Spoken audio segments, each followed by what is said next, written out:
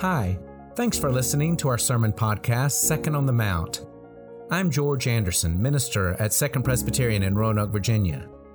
I do not take it for granted that people sit in the pews on Sunday morning or listen to these podcasts hoping to hear something that connects them to God, to each other, to the world. And so I spend hours seeking the right word for the right time and said in the right way. I welcome your feedback. I encourage your sharing this sermon with anyone it might benefit, and I hope you'll return to this podcast again or come visit us for worship. We'd be happy to have you.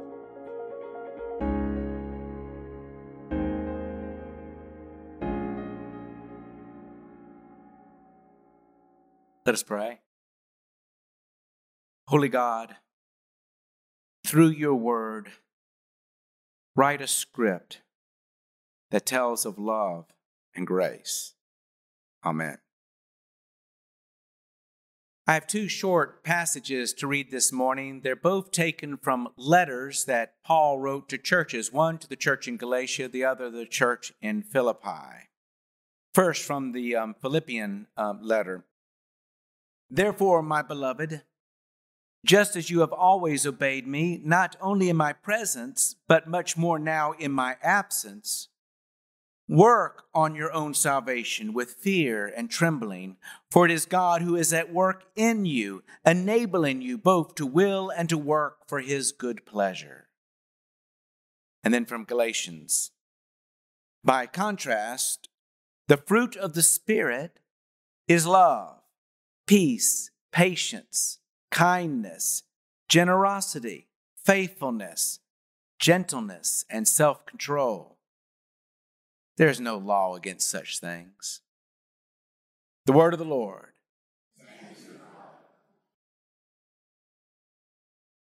A few days ago, I read a rough draft of an obituary for Treva Richter. I read it with great interest because Treva was a remarkable woman, well loved in this church. But I also read the obituary with a new perspective. Because just the day before, I listened to an episode of Kate Bowler's podcast, Everything Happens. Her guest was Thomas Lynch, a funeral director. In the twilight of his career, Lynch works part-time and is never on call. I'm not retired, he said. I'm not retired, but I'm not required. Lynch is not only a funeral director, but also a poet. With great eloquence, he reflects on the meaning of both death and life and on the significance of what it is that he does to help families navigate the logistics of going through memorial services and going through grief. Lynch loves a good obituary. And what he means by a good obituary is one that manages within the boundaries of a word limit to say something that is unique and true. He sees a good obituary as the first draft of a biography. That got me to thinking. I'm often given the sacred responsibility of giving opening remarks at memorial services where I speak of the person being remembered. And when I am able to do something or say something that speaks to the unique essence of someone now lost, maybe what I'm doing then is giving a second draft of a biography. And that got me thinking some more. If we are living thoughtful and purposeful lives, are we not writing a draft of our autobiography? Maybe those who live only for themselves, who don't much care what other people think, but care only for what works for them, maybe they don't give much thought to how they will be remembered. Their quality of life is more important than the quality of the impact that their lives make on others. But most people, I think, and certainly for most people who are sitting in this sanctuary or joining us for worship online, well, we want to tell a story that means something. We want to tell a story with our lives, a story that will tell of something good that we do or we're about.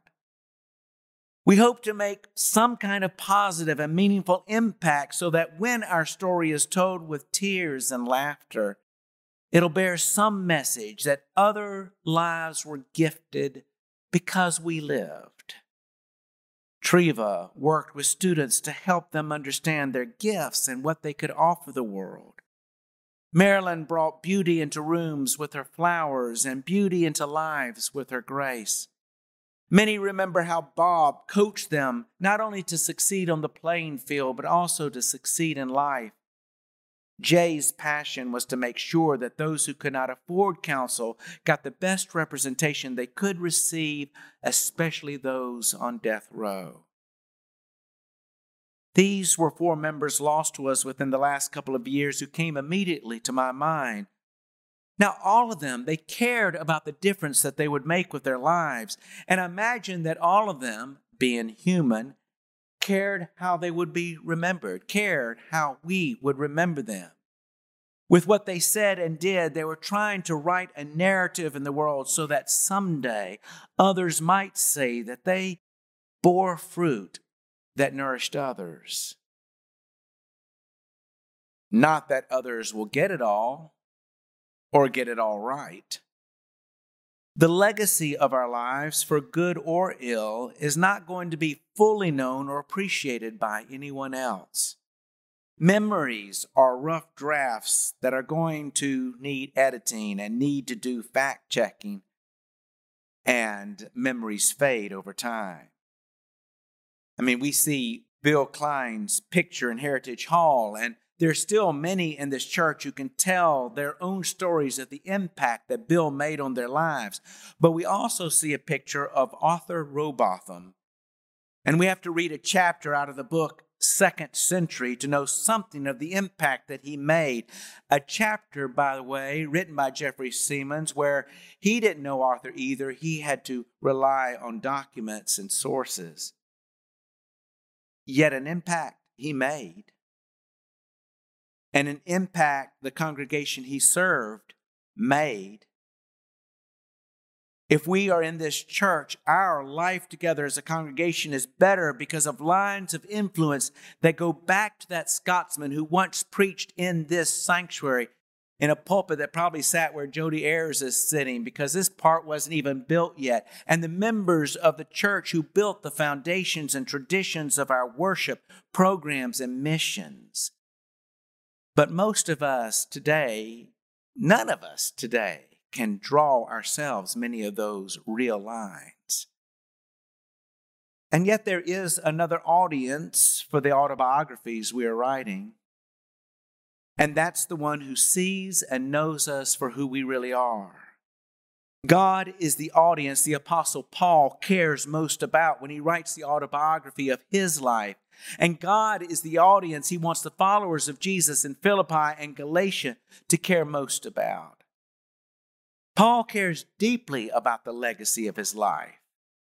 He cares deeply about his legacy, even saying what he does about grace and works. In his letter to the Galatian church, he says, "Saved by grace are we, not by works." And he means it. We can't earn God's love, and we don't have to.